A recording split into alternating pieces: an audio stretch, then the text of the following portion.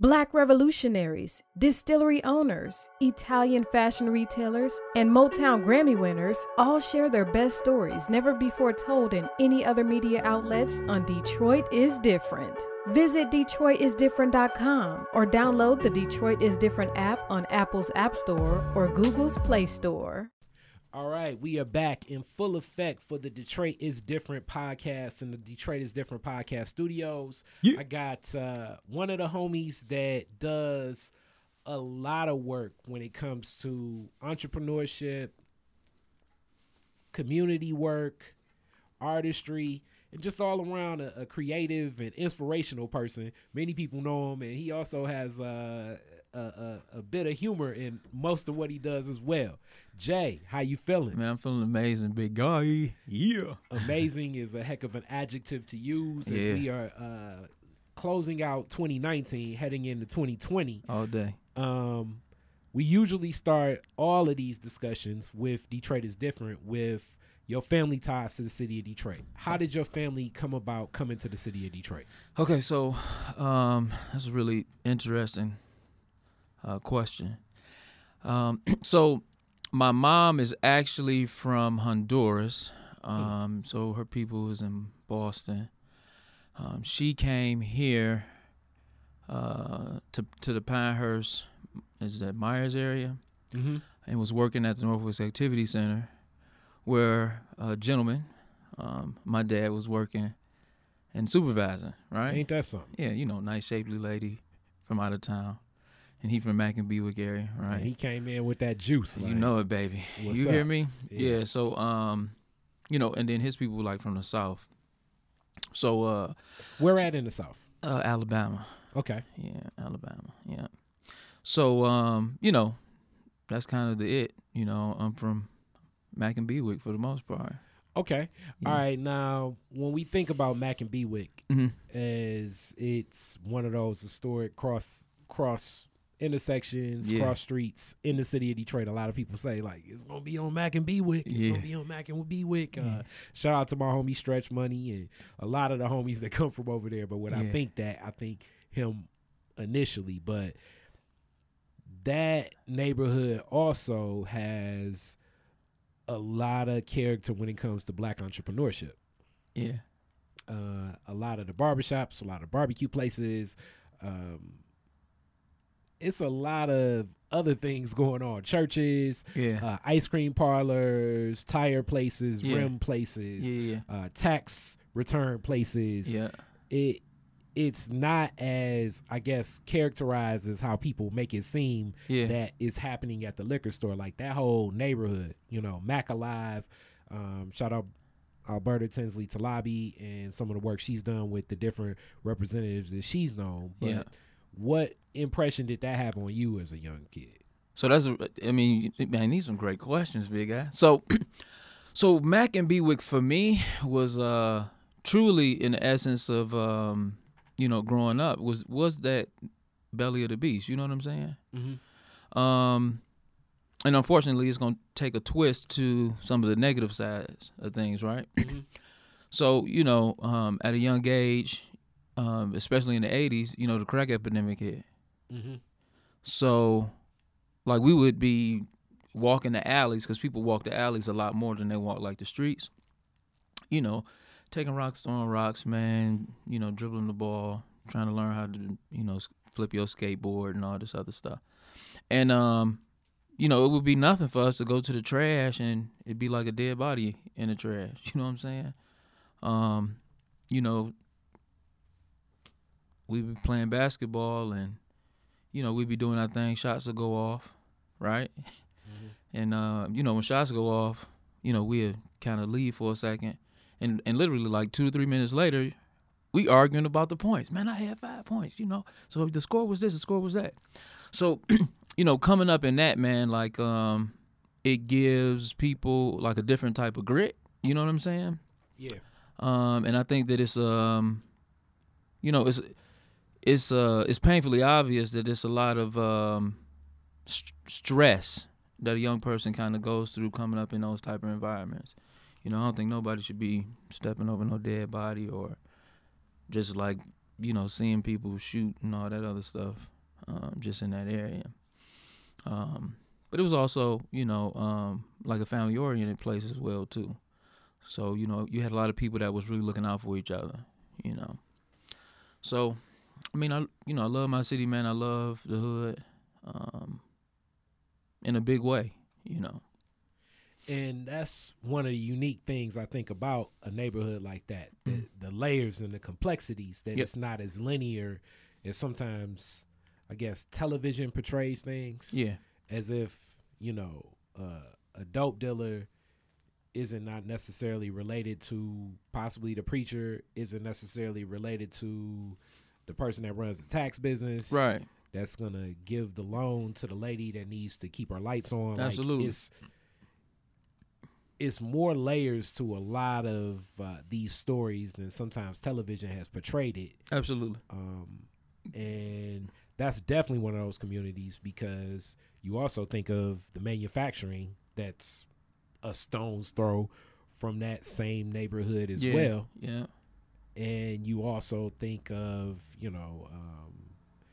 the I guess I would say like the Detroit River, like one of the biggest assets, isn't even that far from there either. One of the world's greatest assets, actually, right now. And all of this exists in that same neighborhood. Absolutely. And I want to say, you mentioned Nipsey downstairs, and he was even talking about it. Like, we grew up, a couple miles away from the beach, but people didn't even necessarily go to the beach in my neighborhood. Right. When we think of the thoroughfare and the asset that water is right now. Oh, yeah. And the Detroit River and touching it and the processing plant that's like all right there. Yeah. In that neighborhood, basically, like when you think of the scope of it, like a couple miles away, it still seems like so many worlds away for a lot of people in those homes. Yeah, absolutely. Absolutely. I mean, but you already know the hood has been, really hit with a lot of psychological warfare. I mean, the Stop Snitching campaign. I think that was a very intelligent campaign to keep crime on the inside. You know what I'm saying? So, these imaginary lines where people don't necessarily, go beyond these borders, I get it. You know what I'm saying? I really get it. So as that goes on, mom and dad, Honduran, and that definitely brings like a whole different feel. Right. And then from Boston too, one of the cities that welcomes a different like Latin and Caribbean flavor. For sure. Versus a city like Detroit. Yeah. How did your mom adjust to the lifestyle here? So that's a really interesting conversation because of my mom is actually bipolar, right? So when you say adjusting, she was coming from, I guess, a sense of pain to a degree, and leaving, and then coming here. One of the things that she was concerned about with her boys, because she had I got two brothers, so she had three boys, has three boys. So one of her concerns was like, education, right? Of course, being a Christian church, and she feels that, we were too street. You know what I mean? Yeah. So, but as far as her transition, she didn't really talk much about that. And, she's a very powerful, very intelligent lady, but a simple lady. So she has a different working dynamic, just in general in our family. So one of the things that I recently learned, because I just came back from Boston, so this was my first time as an adult going to Boston and, spending some time with my uncle, my uncles, and my little cousins, right? So what I did notice is, so Boston is considered to be like the New England, right? Yeah. Is what they call it. So they operate from what appears to be a hierarchy, right? So it appears as though my family there, to a degree, operate from that same hierarchy, right? As it pertains to levels of what's perceived to be success. So people from the South is just a little different. We kind of got this, this loving spirit, this, we all we got type of, ideology. So it seems like to a degree it was not necessarily a clash, but it was an adjustment for me. Just seeing how, quote unquote, the elders kind of, they do they talk. And, kids in one room, adults in one room. And for me, it puts an itch on me to develop and create more opportunities, so it's a seamless transition from a generational divide, right? Mm-hmm. So for me, that's always been a concern. Like I really don't understand why adults choose to ignore young people, especially that way. Which that definitely parlays me right into you as a young person. Yeah. What schools? What was your interest when you were coming up? Because you're very artistic now. Were you always driven in artistry? What was the mind like if I meet you middle school? Yeah. So if you met me middle school, I was so that Caribbean Latin type of flair. So my mom was always like, I don't know if you ever watched the Spanish channel, man. Like those guys be dressed and they be really colorful. You know what I'm saying? Yeah. So my mom would, dress me up and stuff like that. And actually, just had me over in school. And I noticed that, a lot of guys would be a little jealous. A lot of girls would really be attracted. And then, you take a kid, and put them in those circumstances, it's a different working dynamic, right? So in middle school, like I was a funny guy, right? So I was always good, with, making jokes. I was, pretty sharp guy, and then as well as being an athlete, really good that way. I could always draw and stuff like that. And it took my grandfather to share it. He would always say, if you ever want to see any of the kids in the neighborhood, all you have to do is go get Jason and put him on the porch. And that was his way of saying that I was a natural leader. You know what I'm saying? So so for me, it was always, I just always had like a lot of people around. You know what I mean? I always been kind of cool with people and learned how to, I guess, navigate in the hood to a degree. Yeah, which is a hell of a skill set. And one of the keen things that I've been focusing on more as I recognize the value of social capital, which I believe that we as black people, people of color, but definitely black people here in America, social capital is a hell of an asset that oftentimes, because it's not as easily attainable to people outside of our culture, I think we don't value it to the degree that it's worth. First, and then second, we don't necessarily recognize it as the asset that it can be to create new opportunities. Right.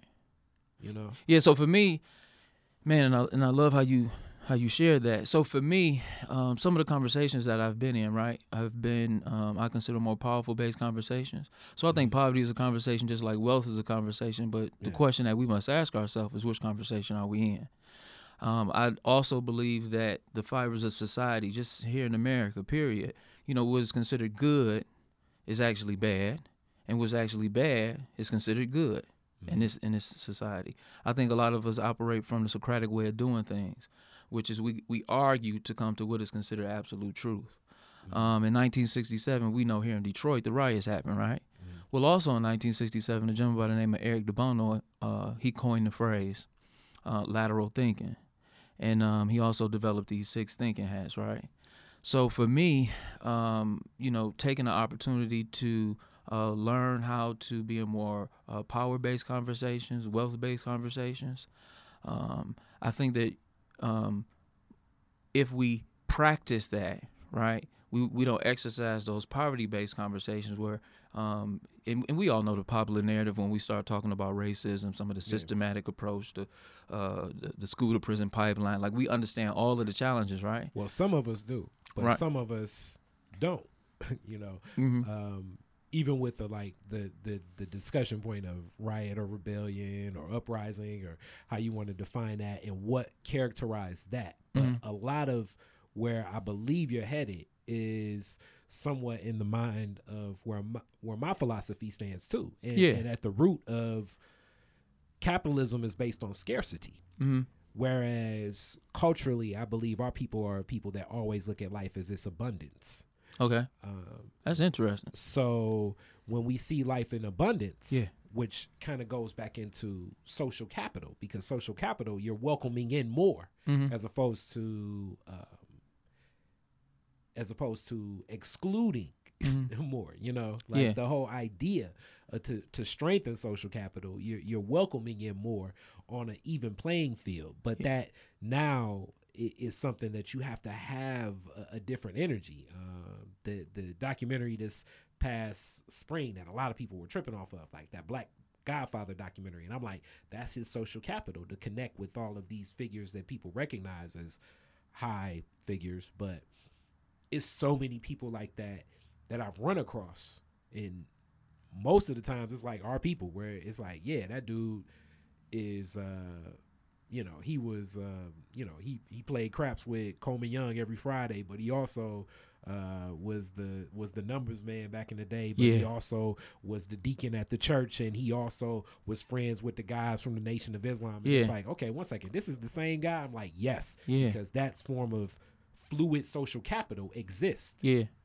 And you're like, well, shouldn't he have more money? And it's like, I don't necessarily know if he's quantifying himself by money, but he doesn't need to ask for anything, because any of the assets or resources that he seeks, he can leverage those relationships. Yeah, and I think that's pretty powerful, man. Just, you know, just being in those spaces, you know, just being cause in the matter.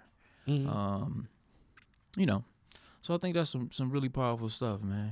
Really powerful stuff. So from there to high school. What was high school? What high school did you go to? So I went to Edwin Denby Technical and Preparatory High School. DB. Okay. Denby. Yep, TARS. Okay. Yeah, so, you know, I went there. Graduated with an overall 2.667. Yeah. Okay. Yeah, hey, it'd be like that. So Denby is definitely one of those schools that'll give you some character. So it was different, man. So again, coming from that Mack and Bewick area, right? So I was supposed to go to Southeastern. I was a barber. I was gonna say cutting hair. Yeah, you know, 30-30, purple and white. Yeah. So you know, so I was supposed to be in that area, technically, but then I also moved over to Ashland, so I was kind of close to Finney as well, right? So just being in these areas, when I got to Denby to me kind of gave me a feel of almost like the suburbs, kind of, sort of, right? So how we evaluate, I guess, some of the social quality of relationships, you know, when we look for certain grid, or we don't understand to certain degrees why males may be acting different, right? And it took me a while to get it. See, I was raised by my father, right? So it was a lot of, you know, single parent households, right? And, you know, a lot of women were raising young boys. So especially when I got kind of over in that area, I just think that the bonds and how they socialize was just totally different. I felt a lot closer, you know, to people over in that southeastern area, you know, that Charlevoix, Ashland area. And for some odd reason, Denby to me felt more like a like they had this elitist type of you know, idea about themselves. But you know, but I really enjoyed it. The year I went there was a gentleman that got stabbed and he died on the second floor. You know, those gangs were extremely present. I ended up getting shot the 12th grade year. So, you know, crime was pretty high. You know, it's kind of tough. So some of the principles that Jawanza Kunjufu speaks to, like, I was in it. You know what I mean? But I was in it in a different, you know, a different understanding. And can you give a overview of who he is? I know who he is, but I want you to speak to it. Yeah, so Jawanza Kunjufu, he wrote a book, The Conspiracy to Destroy Little Black Boys. And he's wrote written several books. But what I'm speaking to is the social dynamic of young people being inside of the schools. So they want to be popular inside of their peer group, which you oftentimes have to defy the adults, right? But you also want the adults in your life to be proud of you. So those two circles, you know, you want to have an even blend of both, right? Because you don't want to be too weird to your friends, and you still want to be respected by the adults, right? So, you know, that was a study in itself, you know, just looking at school as a social institution as well as an educational institution. So I just thought, you know, man, that was really something different. So during this time, you also started your journey, you said, as a barber. No, so I was cutting hair at about 12 years old, so I was still kind of like in middle school. Yeah. Okay, so you began cutting hair at 12. Yep. Mm-hmm. And did that become a revenue stream for you Absolutely, man, absolutely. Yeah, absolutely. Okay, so even that, having your own money, as they say, especially at the age of 12, that's So I was making money before that, right? So my very so my family, that entrepreneur spirit is definitely there, right? So my dad used to we used to do rubs as kids. So man, you talking about, you know, 6 and 7, man, and he'd get up on the roof, and you know, he'll look down at us and say, "Hey, you know, I need you, one of y'all to come bring me that hammer." And of course, the property owners looking shocked. They like, "Man, what is going on? Why man, why is we right that ladder? Right, going up this ladder, man, for insurance purposes and all this, man, they freaking out." You got that right. Right, so we going up, you know, but also too, my dad was trained by Tony Robbins, right? So, you know, we seen my father walk through hot coals as a child. So if you can just look at some of the psychological imprint that's making on his children, man, like, you know, so for me, we're actually talking about some of the layers, right?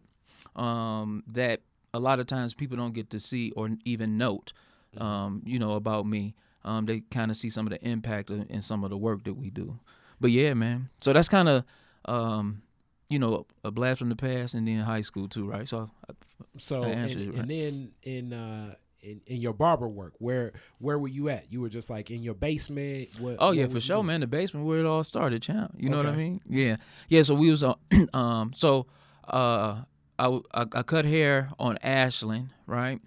So man, I could remember it like it was yesterday. So we got a house full of guys, man, just like sitting on the couch. My dad, you know, he worked for DOT, right? So, you know, he got this green uniform on, man, that piss yellow shirt, champ, right?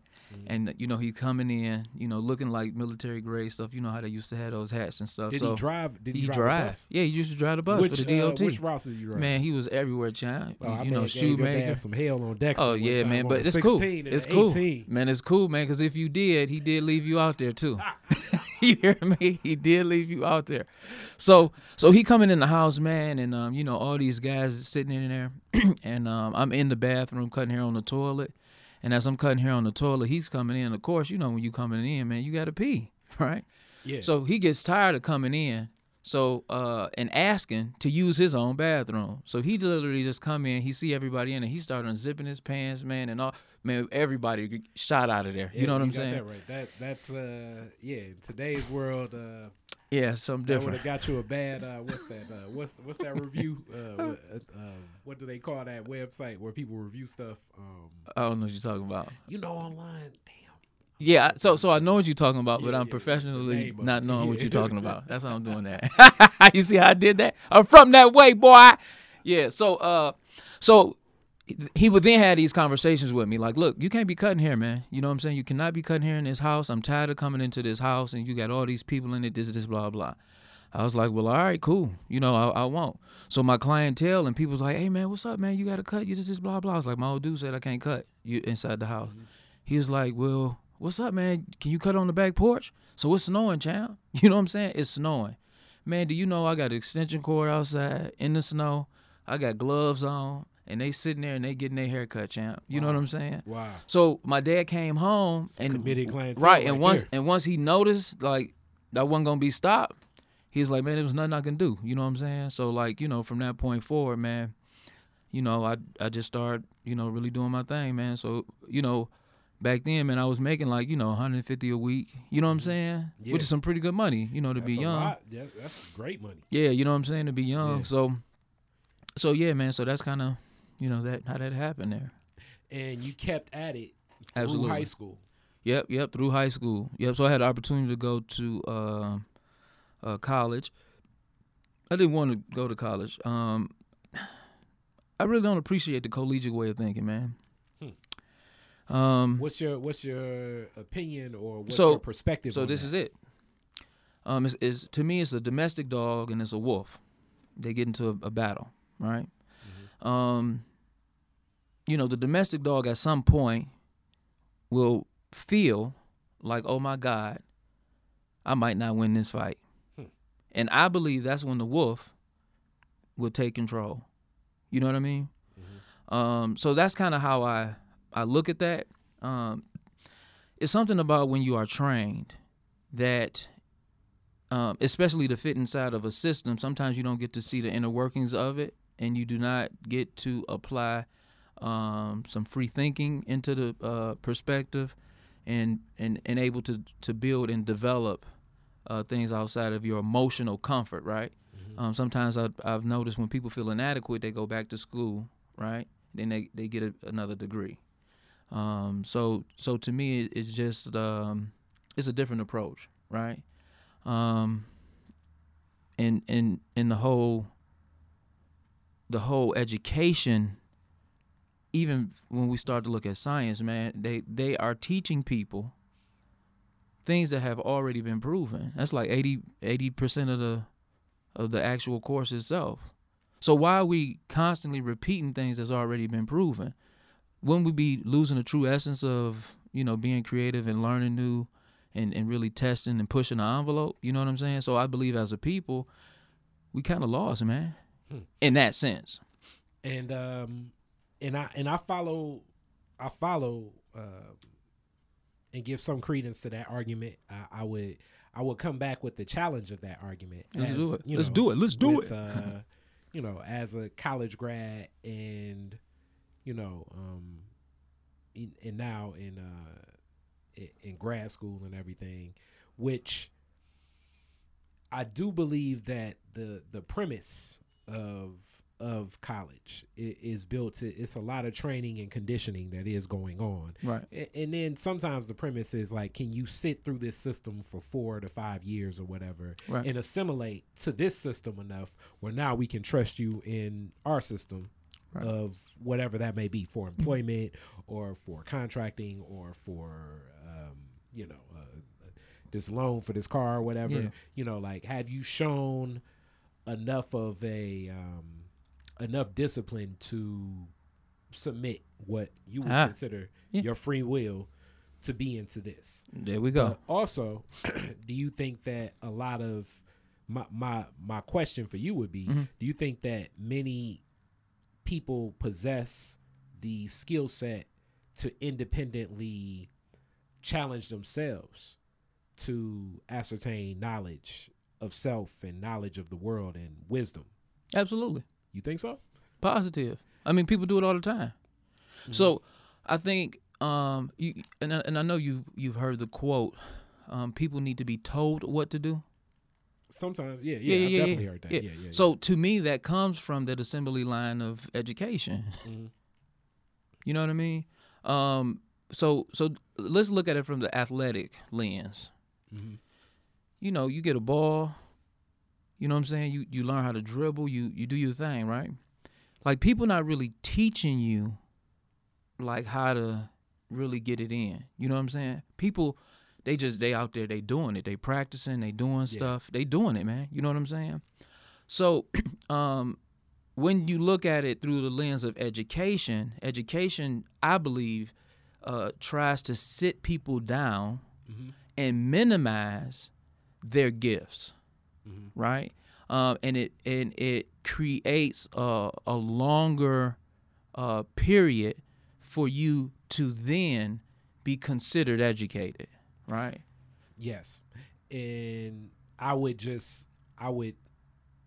the only, I guess, the rebuttal in my mind would be like I say, I don't know how many people actually possess that will and initiative and determination to do that, to acquire that knowledge themselves, to look at it and build a principle base themselves. That's one thing. And then the other thing would be, our moral fiber strong, no champ. but you've already. I'm saying our. I'm saying our. Oh, okay. I'm saying our period. Our moral fibers is tight. You understand what I'm saying? So for us to have strong moral fibers, right? And then not be able to possess those opportunities just to be great. You know what I mean? And to quote unquote need their education to sustain ourselves, or have a natural desire to be better. You know what I'm saying? So I think education kind of, I really think it files people out. You know what I'm saying? Yeah, and I can follow some of where it's a numbing process, champ. You know what I'm saying? I think for some it can be that, but I also, it's an asset. It can be very like everything in life. It can be a liability and it can be an asset. It all depends on what your mind state is. But I do think that there are many people, especially in America, that are looking for purpose. And seeking purpose from being told what to do, from a form of conditioning that even goes back to beyond before they were even in a preschool. You know, that goes into like the systems that we believe, like having free thought and having independence. Also, kind of it's a incubation state. I think that almost begins in a household itself. If you've never seen it done, if you've never met a Jay or myself, if you've never seen a creative say to themselves like, okay, I don't even necessarily know what you do, but what are you doing and how are you doing this? And it's like, okay, this is how I'm gonna do it, and this is how I'm gonna plan it, and these are the resources I need, and bam. Right. If you've never touched something like that, it can be difficult. Yeah. But difficult is a poverty-based conversation, and I'm with it. You know what I'm saying? I got you. Yeah. I got you. Yeah, because difficult is also based on perspective. You know, some people can walk in and be like, oh, man, it's easy. Boom. You know what I'm saying? True. Yeah. So with that, you also have a lot of different forms of philosophy, a lot of different connections to knowledge from reading, conversations, documentaries, self-discovery yourself. Podcasts like this. What's kept you so in tune to seek the knowledge that you sought, and where did that journey begin to build your base of your knowledge center? Well, so I came here like this. You know what I'm saying? So it's nothing that was a catalyst per se. Not necessarily. If anything, it was just being honed, by my family, man. You know what I mean? Like having a grandmother and a great grandmother, a father, my uncle, and my mom, like really in my life that way, and people really, giving me a chance. Okay. You know what I'm saying? So like, that's like us, right? So we having some open dialogue with each other, right? And today you created an opportunity to give me a chance to come out and speak, right? Yes, sir. So in that regard, I think a lot of times people don't give people chances and opportunities, and we tend to miss out on some greatness that can actually happen. So it was times where my uncle could have been hanging out, but he was like, no, I'm about to kick it with my nephew. And not just regular kick it, like big kick it. You know what I'm saying? So inside of a space where, he would teach me things like, Jay, you come in here, man, you act like you're listening, man, but you're not listening. I asked you to do something and you're not. He was like, Jay, how old are you, man? And I was like, I'm 12. And he like, okay.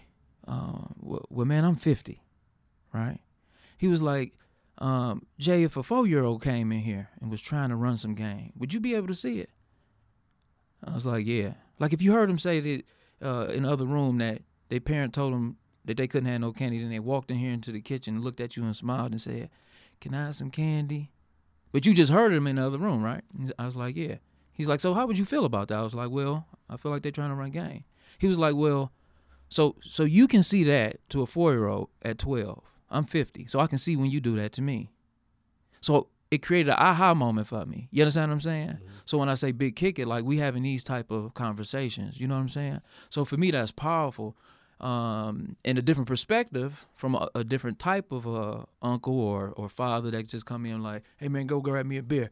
Yeah, we about to go watch the game," and just sit back and they smoking and they just kind of kicking it and they talking about women. You understand what I'm saying? So it's a different type of depth there, you know. So yeah, you know, so when you talk about, you know, the philosophy and stuff like that, I kind of came here this way, and then people just, you know, they really just took time to kind of work with me. You included in that, you know what I'm saying? You did some amazing work, you know, back in the day, by even recognizing, acknowledging, and we close in age too, right? Yeah. So sometimes that's a little different, man, to have someone close in age and to be able to work well with one another without a lot of that egotistical stuff, you know, being present. And I would say, just due to the root of where my philosophy stands, goes back to that word of scarcity. Yeah. A lot of that ego comes to scarcity. Yeah. Because the thought process is, if I'm on a stage with Jay, yeah, really it's only one, you know, as the that phrase is very capitalistic. It's lonely at the top. Or yeah, it's okay, only room yeah. for one. Yeah. In reality, I subscribe to abundance. Right, me too, John. Yeah. It's enough apples on the tree for everybody. Yeah, it's many trees too. You know what I'm That too. Yeah. It's many trees, many hills. Yeah. Everything is abundant. Yeah. In Africa, things are abundant. Yeah. And that's the land, that's the cradle of civilization. Yeah, so I is. need to think from that perspective, not from the idea as if like it's not.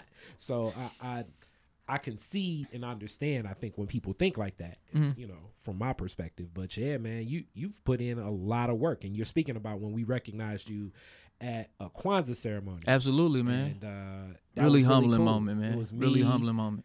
And Youssef. Yeah. That was a great event. That Man, was the last powerful, event at the Renaissance Club in the Renaissance Center. Right Powerful. now, it's reopened as something else. I just saw something in Cranes, Detroit. Powerful, about man. that. Yeah. It's like a new restaurant or something, but real cool place. I don't know if people have ever been to the Renaissance Club, but Yeah. that's some of that work that when It I is, felt yeah. like, yeah, man, I'm out here and I'm chopping down trees, and Yeah. now I have so much more perspective than then. Though Yeah. I love that energy I had then. Yeah, man, and what it did for me, and what it did for my wife and the community, and just, you know, as peers, man, it was really powerful, man. Like, it goes beyond measure, man. Like, Thank you. like sometimes, like people just don't know, like, when you are just aware, man, and just acknowledge in that sense, and not just from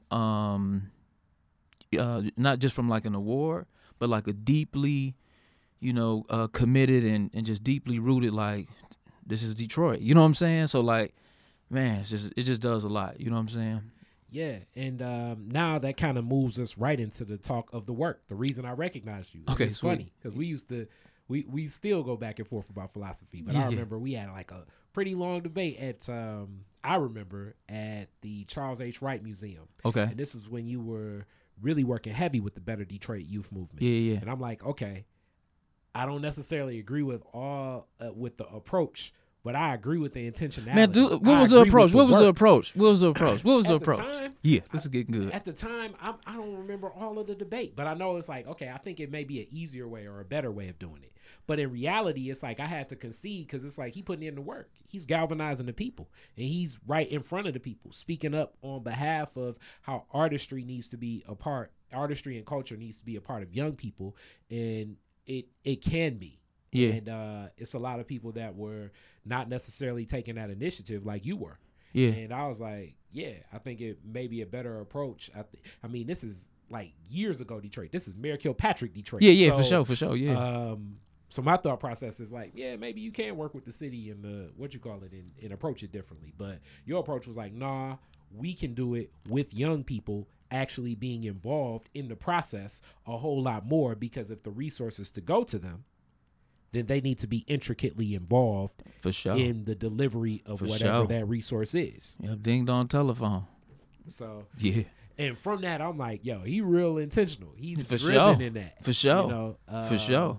And What's- then like what's been later time with on, I went to that great event you did at, man, I don't even know what that is. Like the Art Center there off Grand River. Yeah, the and- Living Peace Art Party. Yep. Yeah. You know, we learn when you color outside the lines, you truly redefine the shape, champ. Mm-hmm. Yeah, yeah. So Better Detroit Youth Movement and that work. How did you get into this? Like now, I guess it's labeled as like cultural placemaking for young people or whatever. But That's you were dope. I reaching love out how to- we grow because these industry Yeah. buzzwords we can pop Yeah, up. yeah. I mean, you was doing something. You was, to me, it was like you was looking out for little homies you knew, but I guess now it's cultural placemaking for young people. You know what I'm saying? That's so dope. But- That feels so but- good to hear it that way. I feel professional, right? But how did you get into? How did you go from barber with some philosophy and some game about himself to like, let's create some lanes for some of the folks. Simple, champ. So I started in my family. I'm a really committed guy when it comes to family. Again, people took that time out for me. They gave me that chance and choice, right? So in that regard, I started to work on our family, right? And I noticed, like, when we was putting the work in with my family, like, some of my family members was kind of tripping. You know what I'm saying? We was really taking a big lead. So they was like, we would do different events and stuff like that. And they like, yeah, I don't know if I want to put my money in to go do some of this stuff. And, well, how much does that cost? So it was just a lot of that kind of taking place inside my family. Mm-hmm. So I had already had the shop. So I was like, well, let me kind of step away because it seemed like it's creating a little bit of friction inside the family just to kind of work with them that way, right? Because I was real big. One of my little cousins know each other. So as time progressed, we kind of dissolved that because everybody felt like they needed to get their money back and move forward in the path that they chose. And in doing so it was like a family business venture. no, Or it was just us projects. spending time with Okay. family Yeah, and being very intentional on making that happen. I got you. Pooling money together, having meetings, those types of things. Yeah. Right? So in doing that, I noticed there was some friction there. Yeah. So then I developed a promotional team for the salon. As a result of developing the promotional team in one of the meetings, I said, I want to talk about everything but hair. Right? Yeah. And they was like, all right, cool. So we would, go out, we would do all these different events, speaking at schools, just kind of kicking it with people, trying to allow them to understand what's what. Got invited to go speak at a Boysville, and it just kind of changed. We brought Stretch out and a few others, and in doing so, I noticed that we unlocked a lot of locked up, like, tension in people. It was like we was giving them some different perspectives, and it seemed like they realized that they had a chance and a choice. You know what I mean? And I remember like it was yesterday. One of the guys, he ended up writing us, and he told me, and it was a little disheartening, because at the time, I'm in Cartier glasses and big pinky ring and Rolex on and all this stuff. I'm still a young guy though. You know what I'm saying? And they was like, I know you listen to him talk and all that other stuff, but he ain't gonna do nothing but go back to the community and sell drugs. You know what I'm saying? And it just kind of hurt a little bit to kind of see the same people that asked you to come speak to kind of say something like that. You know what I'm saying? To a person that's already incarcerated or in a program. Yeah. So from that perspective, we kind of quickly moved forward.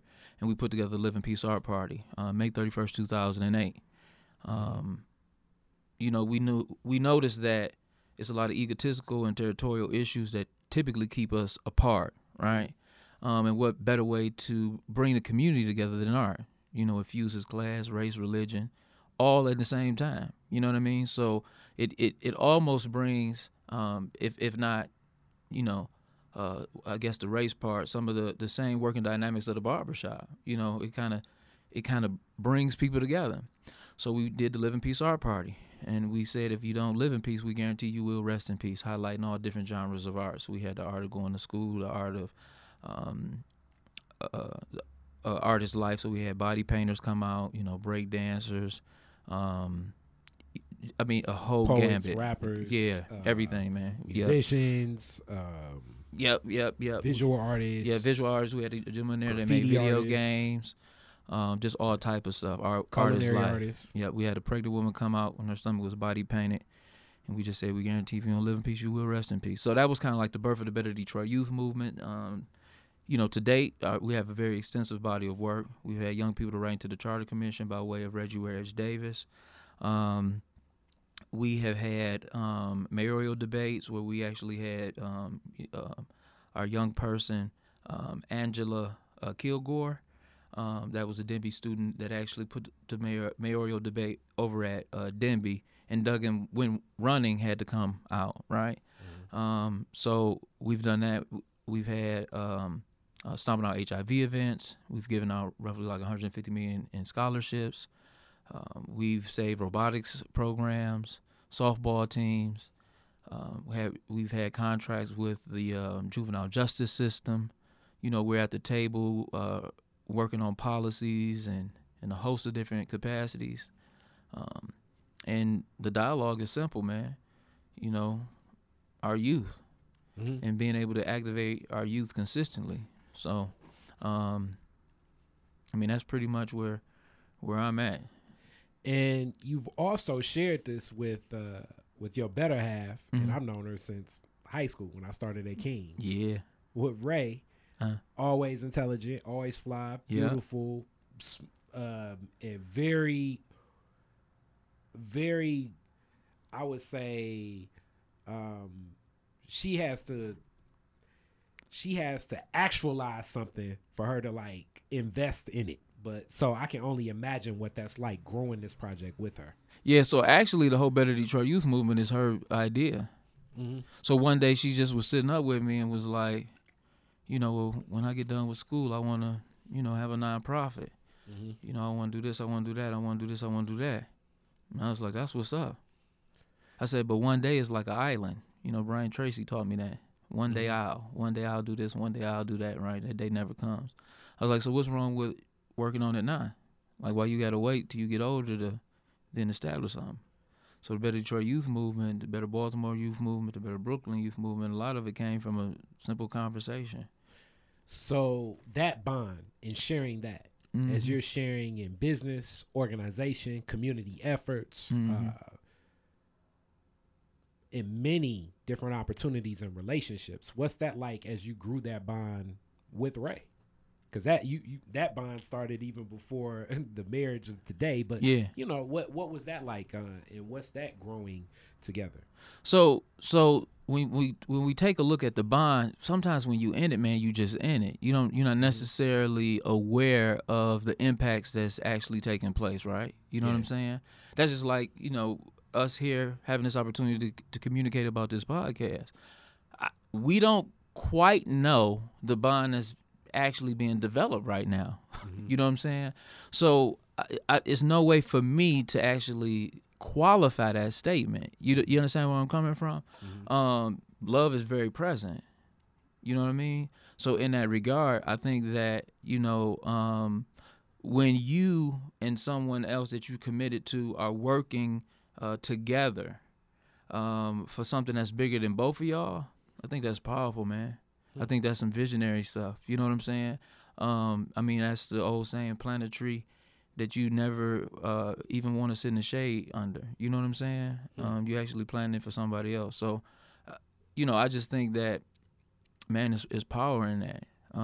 So where are we growing to now? That's something that we don't really know. You know what I'm saying? Because life happens. Our perspective is just so small, I think.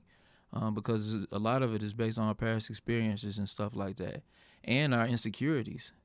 So again, that Socratic way, I think, is just so present, man. Like, people tend to look at some of the negative things to suggest, oh, those are the bonds that kept us together. You see what I'm saying? And again, I don't think it's a way to actually qualify what that bond would look like. You know what I'm saying? And all the while this is where we're in kindred spirit too. Even you to jump on me, because you also have had your barbershop running as the community efforts are running as Oh well. yeah, So it's yeah. like and in real estate too. yeah, and like, doing acting and modeling. That junk crazy, child. so the amount of time just knowing how to budget your time. Mm-hmm. What's your practice in reference to that? So my practice is, man, a lot of people waste it, right? A lot of people waste it. When you learn how to be more effective and efficient, remember the Eric DeBono lateral thinking process, is ways to get in spaces and, get more out of a space than someone that is just there, so to speak. Can you expound on that a little bit? Yep, will do. To the J definition of that, because it's your interpretation of what lateral thinking is and how you've applied it, your application. So can you expound on that a little bit more? Yeah. So sometimes I would be in a space, and in that space, one would perceive me to be a voice in the community. Mm-hmm. While in that space, I would quickly notice opportunities, and I could hear deficiencies, and I would operate in a host of different capacities, right? So I would ultimately be a change agent in that atmosphere, right? Instead of they want the community to be present and just go in and just be present and listen and learn, I would actually actively engage. I would question. I would mobilize. I would insert opportunities. And in doing so, if that took 15 minutes, right, inside of that 15 minutes, I would also let a person know that I was a barber. I would let people know that I was in the real estate. So that 1 15-minute interaction was able to multiply my efforts tremendously. So an average individual would probably go in like, yeah, I'm only here for the community side. They don't know how to, flip inside of the process. Mm-hmm. You know what I mean? So does that kind of make sense? It makes perfect sense. Yeah, and yeah. I like that you expounded upon that, because people often ask me, what do you do and how do you do it? And my response is, it's like, how much time do we have to give you the answer? But right. Generally, depending upon where I'm at, those opportunities and those windows present themselves. And being present for those windows. Because actually, like right before this, it was so funny. Like years ago, I met this guy, and we cool. He's a writer for the Harvard Business Review, and one of his friends is coming here from Austria, and he's like, yo, show him some different stuff in Detroit. And it's like, yeah, I'll show him. And he's a writer as well. So it's like those opportunities, and then I'm sure I'm going to show him this content things, but that's the seed in the ground that later on down the line, he'll be like, hey, this other guy from Japan's coming. And, Right. And then you don't even know it. And it's like, how you got a homie from Japan? And it's yeah. Well, 10 years ago. Right. In the crowd. Right. Yeah. And I met this guy that just was, we were talking about the Tigers, and he's a Boston fan. Yeah. That's what sparked our discussion. Yeah. And that willingness too. Yeah. For the person that is shy, a little bit more introverted. Yeah. What tips do you think they should? So here we go. I love it, man. I love it. So for me, what is in will come out, right? Mm-hmm. Your internal dialogue causes your perception and your reality to me, right? I must have fed you some food that you like, right? I like what you're saying. Yep. So again, earlier I said being cause in the matter, right? You are the cause of it. You are able to create. You are the creator of it, right? So for a person to internalize, a lot of times you can say nothing and still create in a very powerful way. A very powerful way. Very powerful way. You got an example? So it's gonna sound all space agey. if I was to share, it would feed the intellectual mind. Okay. Right? Most people cannot wrap their minds around that process because it's worlds apart from what is considered the standard way of looking at things. And it's a blend between the spiritual world and just the simple choice that we have. You know, every time we open our mouth, we got opportunity to build or destroy. Well, before the mouth even gets open, it's thoughts. You know what I'm saying? Okay. And you can either share your woe or your wisdom. And what you see depends mainly on what you look at, right? So when we start to, look at it from an introspective perspective, that sounds weird. I believe that we can really cause a lot, especially operating from a space of joy. Man, you can just cause so much, man. Yeah. Yeah. Deep, very deep. And I follow a lot of what you're saying. I hope that other people can interpret it. And my understanding is a lot of where we hold our energy. As I feel the whole concept of The Secret or the law of attraction. Mm-hmm. There's a lot of merit in the law of attraction. Mm-hmm. I don't think that it's as simple as saying, I want $1 million, let it manifest. Mm-hmm. As much as it will, depending upon your approach, it will change your attitude, your behavior, mm-hmm. your intentionality around the other actions that you're making, which will lead you to that path of whatever that you're seeking to attract.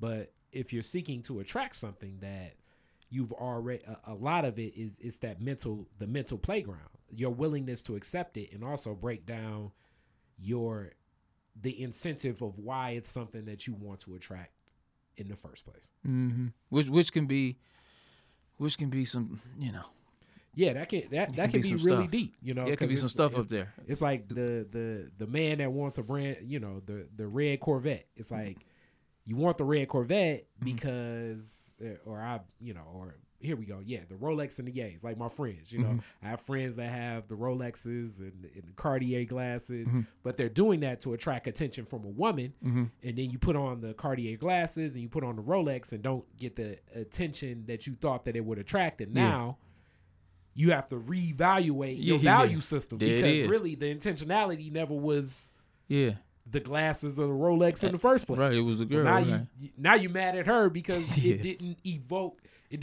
the what you thought from her from the material possessions. You know what I'm saying? Yeah, like, absolutely. These people don't, or the person with the degree. Man, I got a PhD and these people don't even care. And it's like, well, was the PhD a personal fulfillment thing, or was it to walk in a room and say, "Hey, I got a PhD from Harvard," and everybody clap her and everything?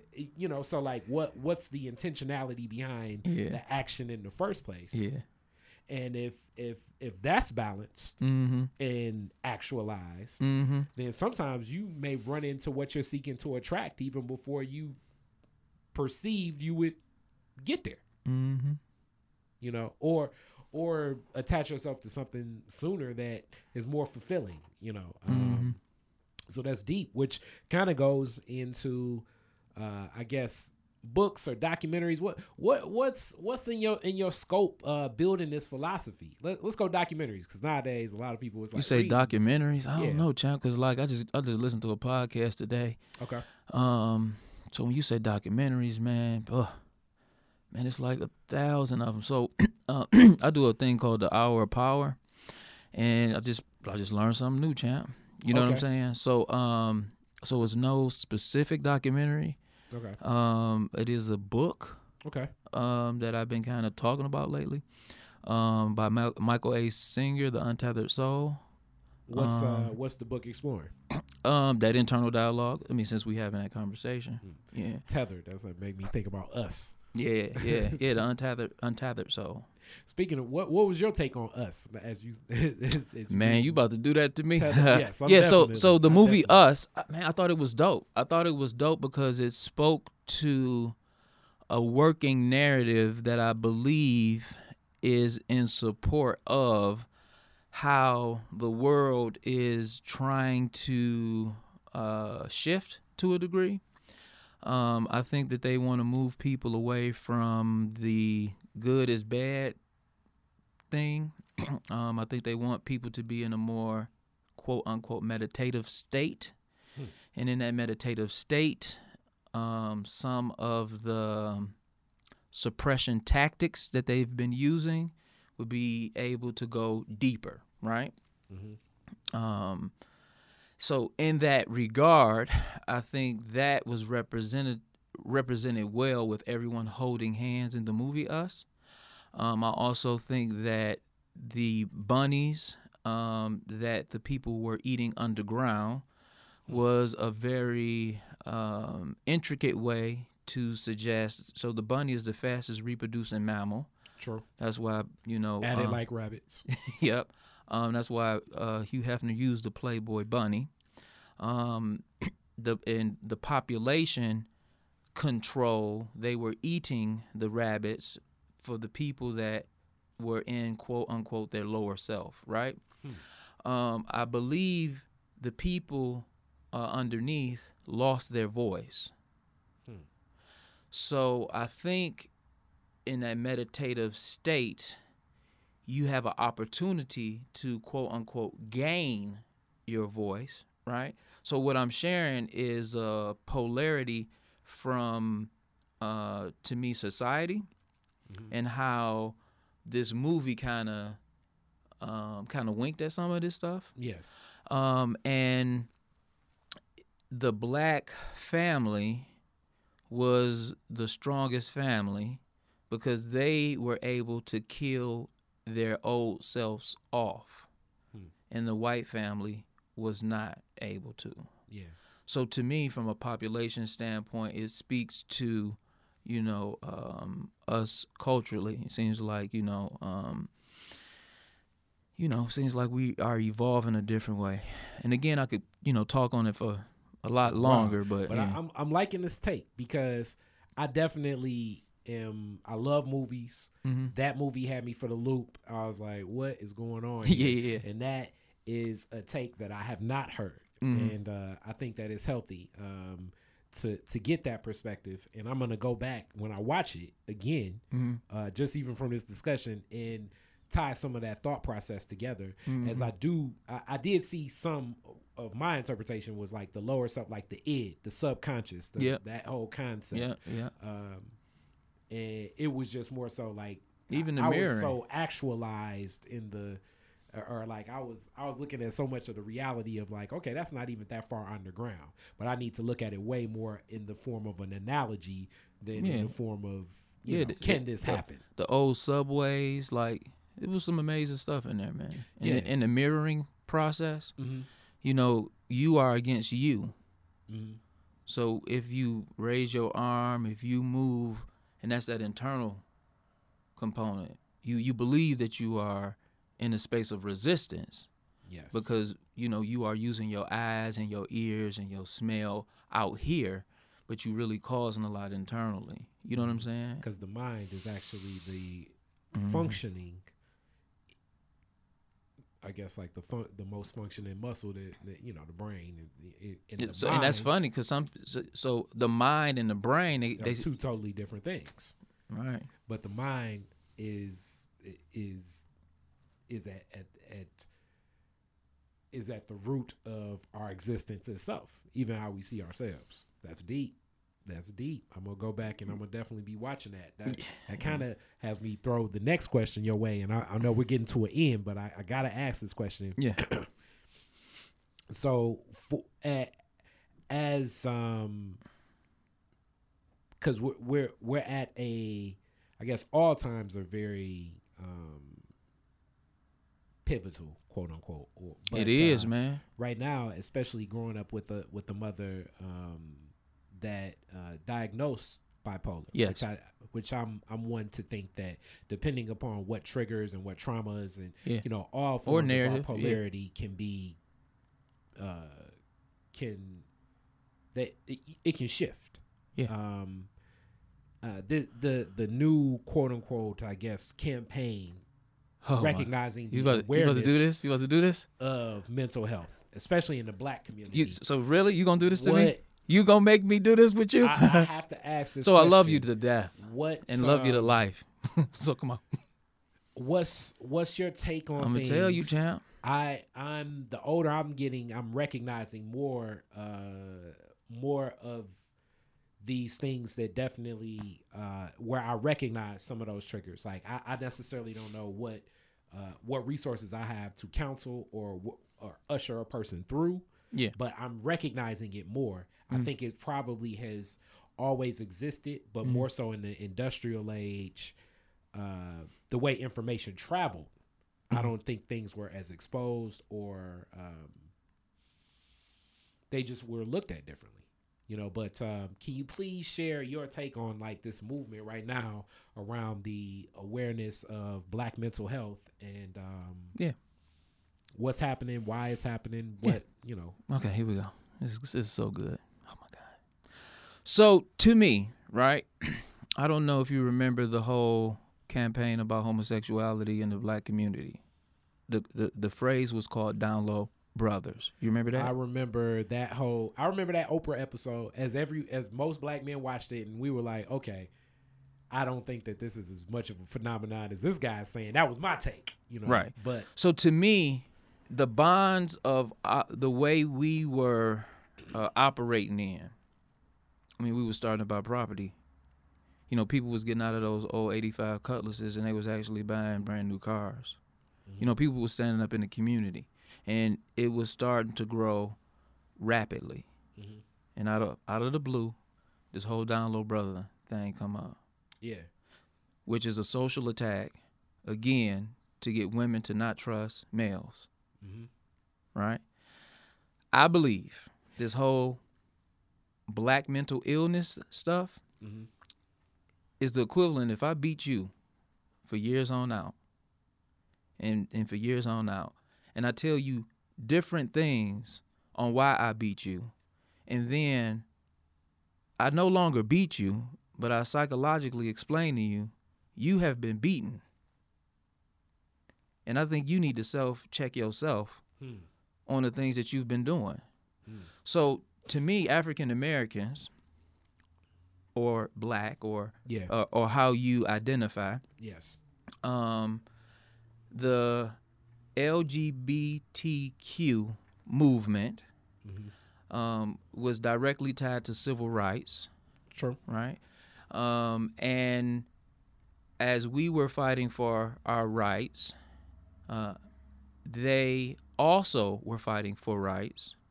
And where our color is clear, the sex or relation to is not. Right? You can't see a homosexual. You just can't see these things, right? Okay.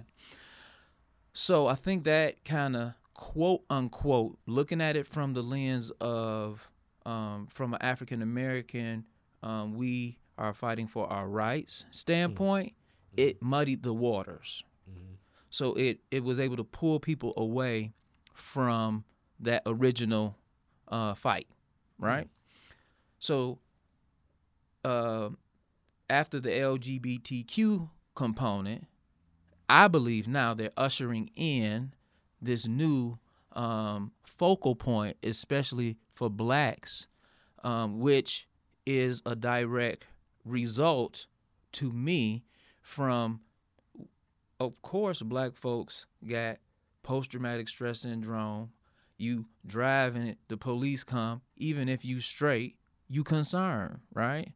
So I think that they're just mixing this mental illness component into something to start a working narrative before you can even talk about race. You're mentally, you guys just aren't, you guys need to self-evaluate. Dismissive. Yeah, self-evaluate. So you need like to self-evaluate. Like a dismissive way of psychological approach. Like to unqualify whatever you would say, because it's like you crazy anyway because you black. Mm-hmm. It's just, I think it just broadens the net. You know what I mean? Yeah. And it puts because I just don't see the Asian community pushing something like this. I mean, have you? I haven't seen any community. I think that I recognize that. I think that I think it always has existed in our own ways, but American society itself,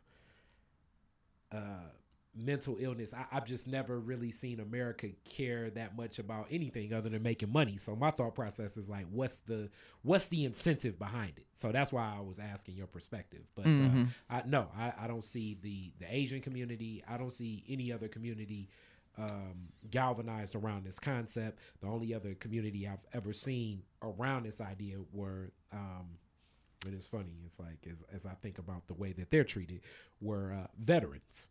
Mm-hmm. And when we think about the lack of respect that some of the veterans, especially that have served, right, it may align itself with the concept of, well, they crazy in the first place. Yeah, I mean, they get to create a narrative where you have to, self-evaluate. Mm-hmm. You have to, if the game is to run at full pace and get to the end goal, if you are in the race and you are second guessing yourself, you probably wouldn't run as fast. Very true. You know what I'm saying? Very true. So if I can get you to stagnate?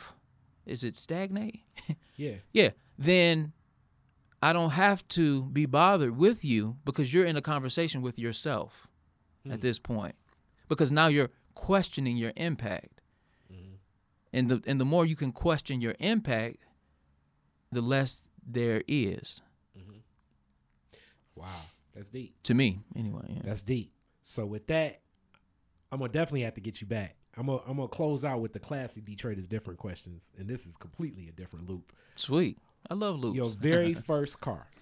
A Regal. Was it a Regal? Year, make, and model. Yeah, Regal, Buick Regal, 86. What year did you get it? You gonna do this to me right now? What year did I get it? 93 maybe? 93, 94 you maybe? You were winning. No, it didn't work. It didn't work. So the only thing I could do was get a battery set in there. 86 Yeah, put the key in it. Put the key in it. No, flats, champ. I mean, it didn't work, champ. Engine blown. And listen to music. They be like, Jay, what did you do? I was in the car, man, just listening to music. You know what I'm saying? Yeah. Well, hey, you got some good pictures out of it. No, because remember, so this is before the cell phones, champ.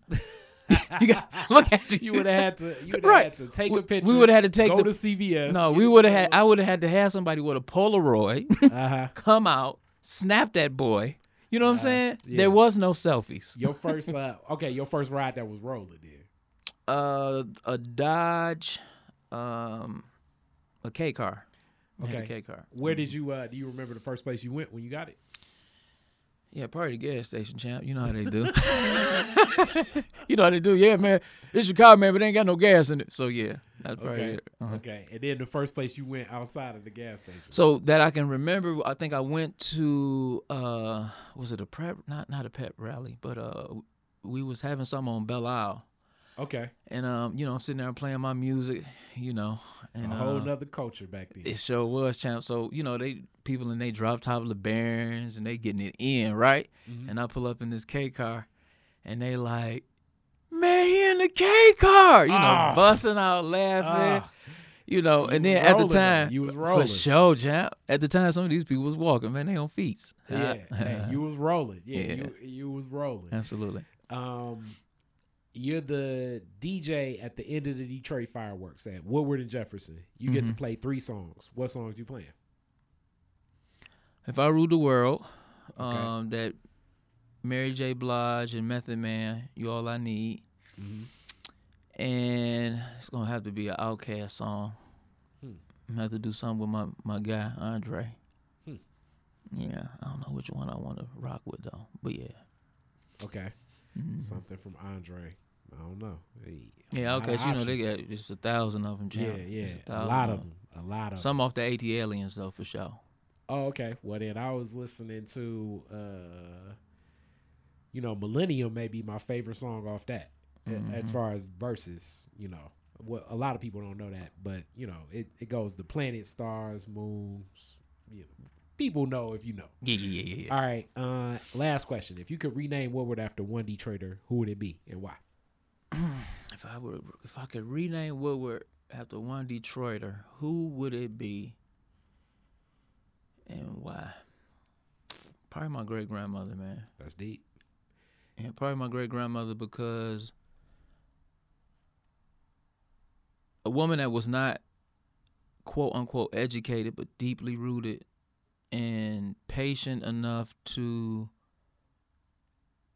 move on after, you know, her husband passed, and, you know, showed her family like she did. So it would be called the Lillian McAllister Street. I'm with it. Yeah. Miss Mac, baby. I'm with it. That sounds good too, man. Miss Mac instead of Woodward. Yeah. So with that, how do people get in contact with you? I'm gonna put that down, but you can share. Oh yeah, definitely, man. So you can definitely get in contact with me through the website, betterdetroityouth.org. You send me an email, hbivens@betterdetroityouth.org. You can pop up on Living Noise in 6 Mile at jaysfaze.com, hair and nail salon. You know, come by, say hello, right?